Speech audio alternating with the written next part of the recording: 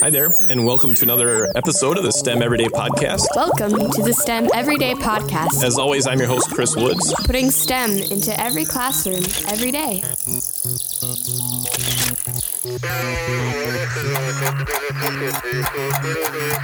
Yep.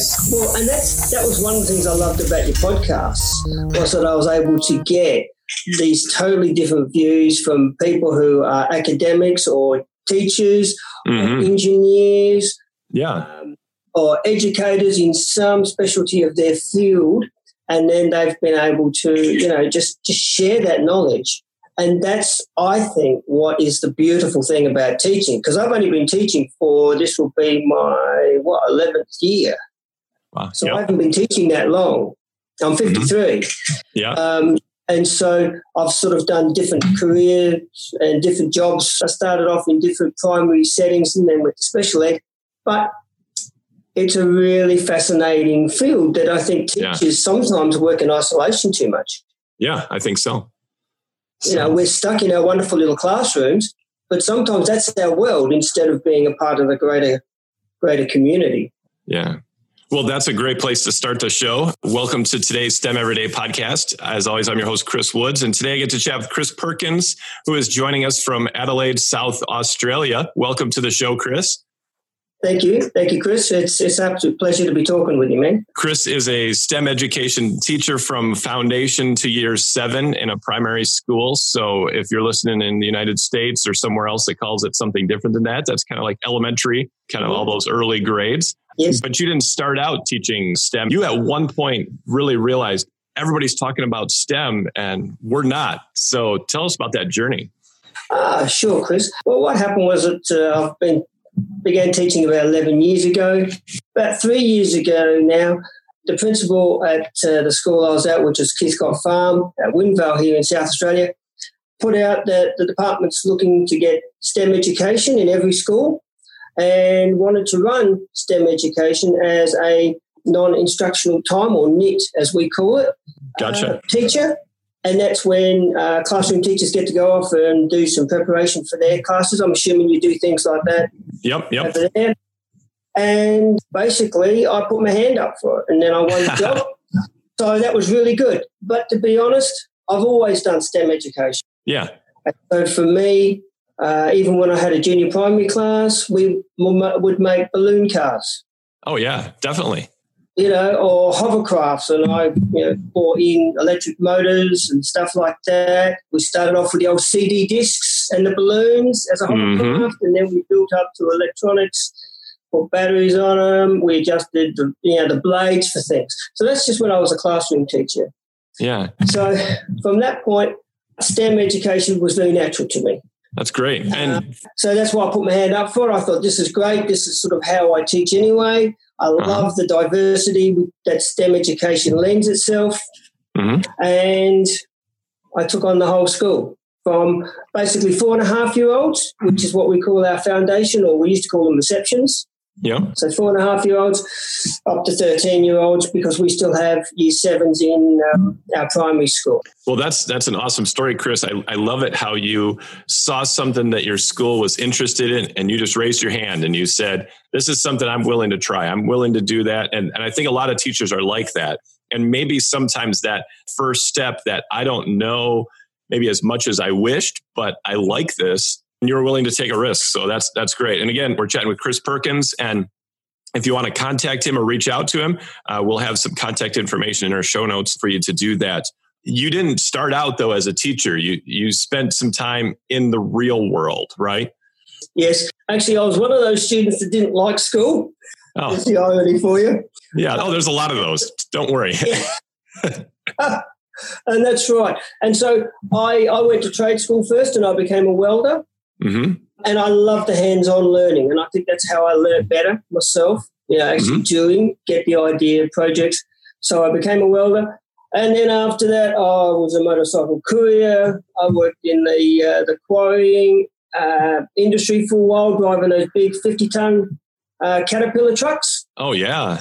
Mooring ships, So all those kind of things are great stories that you can bring into your classroom and talk to your kids about and say, I've seen all these STEM things. They're not just people who work as math teachers or, scientists. They're everyday people using this thing that we call STEM. Well, yeah. In fact, last year we made a connection between the robotics we were doing and the mining industry using GPS and robotic trucks. Mm-hmm. And various robotic mechanisms within the crushing and screening plants. And then I said, well, I'm teaching you this little bit of robotics, but actually the worldwide application is very much out there, and I've been a part of that, which has been really lovely. You're right. Making that real life connection for kids is a real strong point in STEM. Yeah. That's awesome. Now, kids really love it when we do bring up STEM, when we do add some of those STEM pieces into our classroom. What have you seen with kids and why they just latch on to those things? I think because with STEM education, I give the kids a brief. Mm-hmm. I give them an open-ended opportunity. So their solutions are not my solutions. Their solutions are things that they can come up with as they go along the journey of learning within the classroom. Like the robotics, they could, they just had to do certain maneuvers within the robotics, but in actual fact, how they came to do that was up to them. How they built the robot was up to them. They did their own thing in that way. And I think it's the open-endedness of it and allowing the kids to do their own problem solving. I think it's the hands-on aspect of STEM is also really important, because the rest of the day tends to be more academic and book work and things like that. STEM gives them a chance actually not to use any books or pencils at all, really. They just go out and they do their hands-on activities. I also think STEM allows them to work in groups in more organic ways, because I tend to put kids in groups when we come to do our work, and then they actually really have to sit and problem solve, because I don't jump in. Yeah. Set the brief, set the activity, then I just pull myself right out of it, and then I observe. And, if they need a hand, I'm there for them. They come and see me. If I see something's happening, I go over and have a chat with them and just sort of, ask some of those questions to see what's happening and exactly elicit, what direction they might be going in. And that's a really important, you hit on a couple of things there, Chris, that are super important for educators to remember. Kids are going to get stuck, and we have to resist that urge that we probably have, because we know the answer. We know what we're expecting, but to resist that urge to dive in and help them more than we should, but be willing to give them that little push or ask some questions. And questions are a great way to help draw out what they already know. And sometimes that can re-get them on track as well.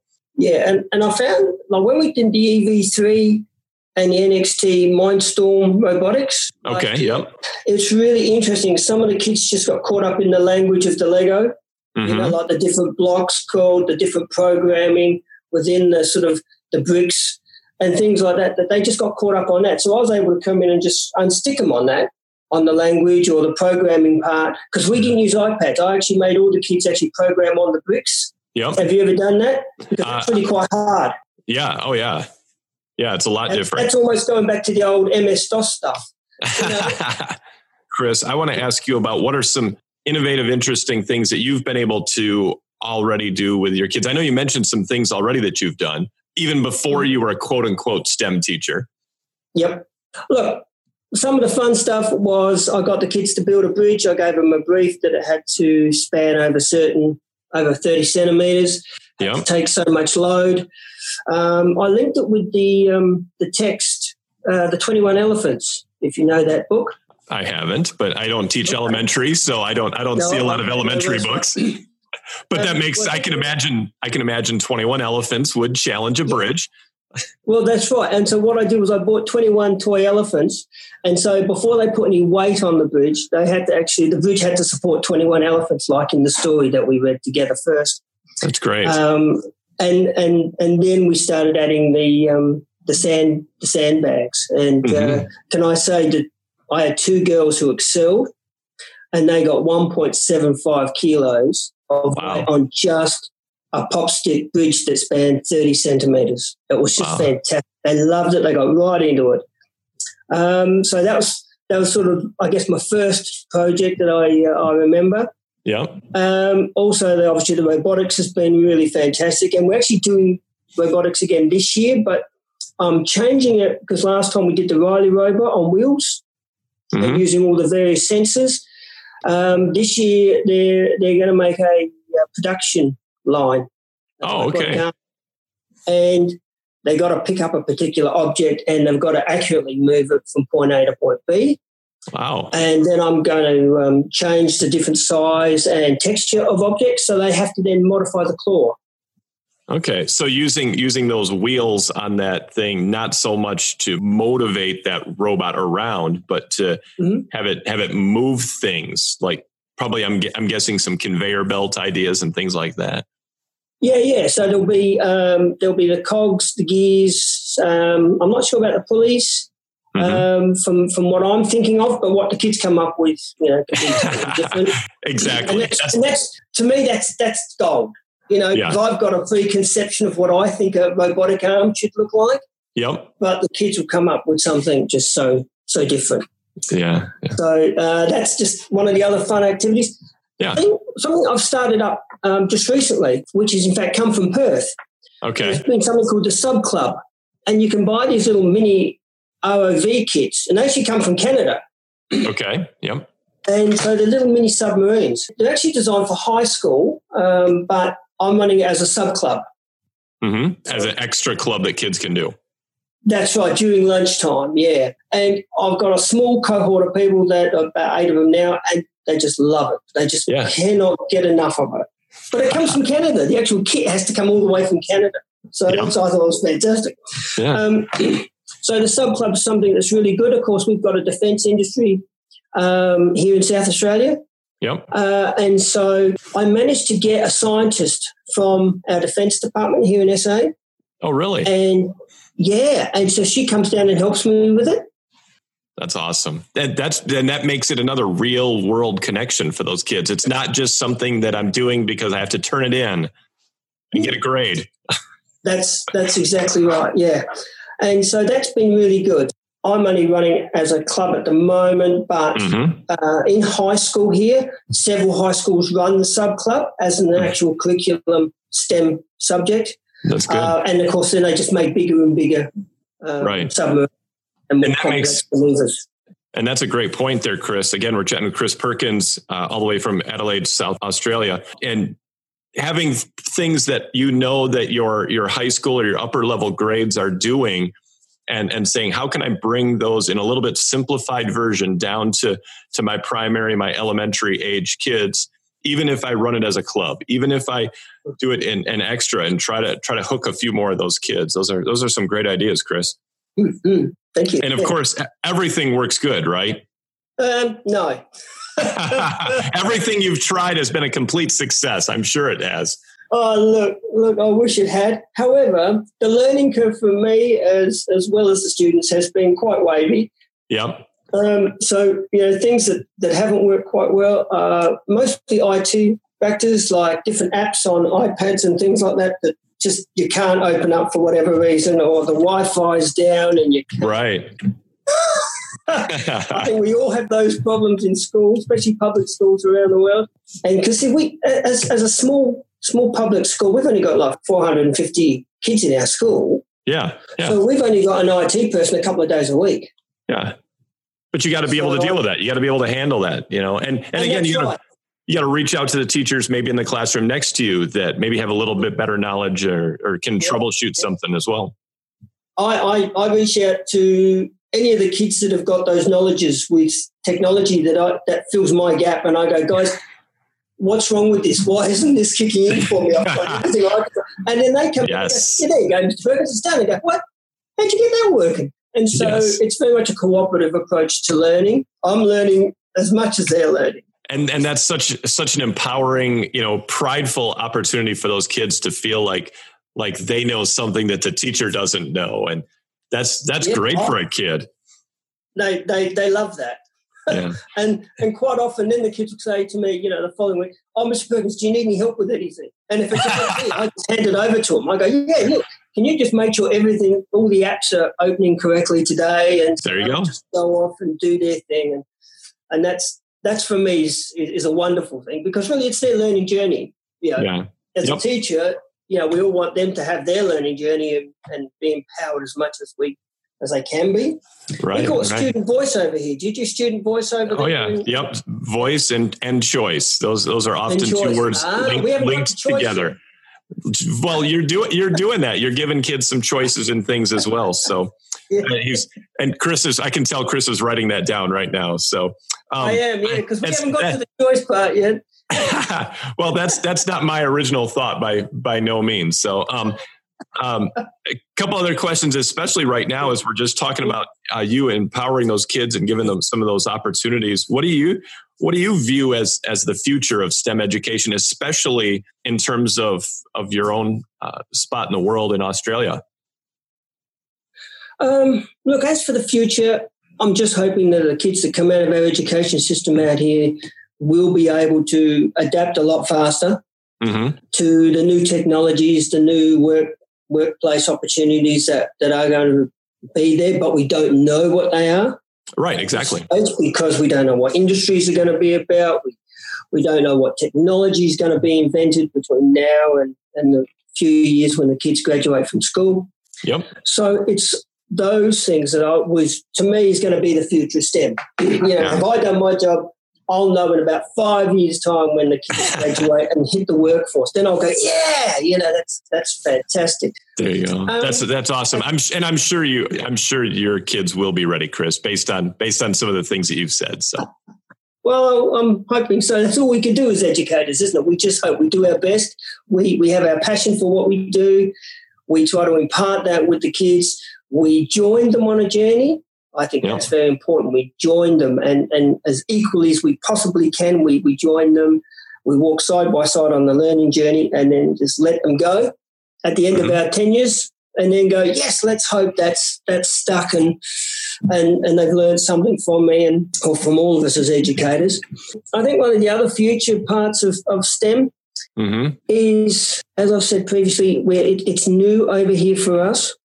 And so joining together as educators to, in fact, share our knowledge of our experiences, both within the infancy that we've got here in South Australia, but also within the wider educational field, like when I listen to your podcast and other podcasts, to get that information, because the more information I think we have as educators, then the more empowered we are to bring more options into the classroom. Right. Rather than looking at a workbook and going, okay, we're going to do pages 5 to 10 today, whatever, that sort of thing. Yeah. So I think from that, that will be the next really big step for us is getting that professional learning community going where we can share our STEM knowledge and experiences. Right. And if you are listening in Australia, to this podcast, one great resource for that is if you're on Twitter, the Primary STEM Chat, which takes place on Thursday evenings. That's another great opportunity to connect with other educators who are diving in and taking some of those opportunities in STEM. And again, we were talking about earlier, Chris, you found out about STEM and heard that acronym and you're like, I'm just going to search, I'm going to find, see what I can do so that I don't have to recreate the wheel. That's right. Yeah. Well, it was funny because when I first took over doing the STEM and it was so new, I thought, sure, other people have done this before me. And so I did some reaching out to schools in our area via one of our SLIP coordinators, and we created a STEM Teachers Hub group in our area. That's great. And so it started off, we've got about 20 sort of people, that teachers, educators that come to that on a regular basis. It started off within our district. That's now starting to spread out. Great. So we're starting to expand our little network of STEM educators. And it's really good, people bring their ideas and we share them and discuss them and stuff like that. So it's really lovely. I think that is also a real future step for professional development. I think that's a lesson that anybody all across the world can learn from. I think that idea of finding other educators in your somewhat local area and community is a really good idea because, you're going to all kind of look at things from maybe that perspective of your area, or what are your natural resources? What are your industries in your area that we can tie right into the classroom to make it more meaningful for the kids? Yeah. So that's great. I love your idea. Well, thank you. And so that's what we've been doing over here, because we've just found that sharing is so much easier. If people can share, we've got STEM teachers, STEM Hub teachers website as well, that people load up different lesson plans and things like that too, to help each other out and ideas. That's great. And I think that's what we need to do as educators. Just from what I've sort of been gathering in my sort of limited teaching career. Look, I know people have been teaching for 20, 30 years, and I love to listen to their stories about where we were in education and where we sort of are now and where they think we're heading. And that's always a real lovely sort of history lesson of our education system and how people's experiences are sort of, sometimes you just pick up out of an hour's conversation, you pick up one or two little gems. You go, oh, I like that. Yeah, I like what you did in that. And I can use, I can change, or I can adapt a little bit. Oh, yeah. So those sorts of things I love doing. Yeah. My colleagues. Yeah. Well, Chris, that's why I love doing the STEM Everyday podcast, because I get to listen to educators like you and all the other educators that are on the show just share their passion, their stories, their ideas. And I can myself pick up some of those little gems, like you said. Yeah. Couple more questions here for you, Chris, before we get going. Yeah. If you could have somebody from STEM, the sciencey, technology, engineering, math, skills, come into your classroom and be a guest speaker and inspire those kids, who would that be, Chris? Okay, so it's a guy, Lance Hill. Now, Lance Hill is a local SA person, and he invented the rotary clothes horse. So the clothesline that spins around. Okay. And it's a real Australian icon. The Hills hoist was an Australian icon, and it is actually one of the best inventions. If you Google sort of best inventions Australia, and it'll definitely come up. Wow. And he invented that in a little sort of engineering company that he had here. And I love it because he invented it because he didn't have much space, but he wanted to provide the maximum drying space for his family. He invented this beautiful Hills hoist. When we all had slightly larger blocks of land, every house in Australia would have had a Hills hoist of some description. Queensland might have made their own version, Western Australia might have made, but the same concept of a clothesline that spun around in the wind.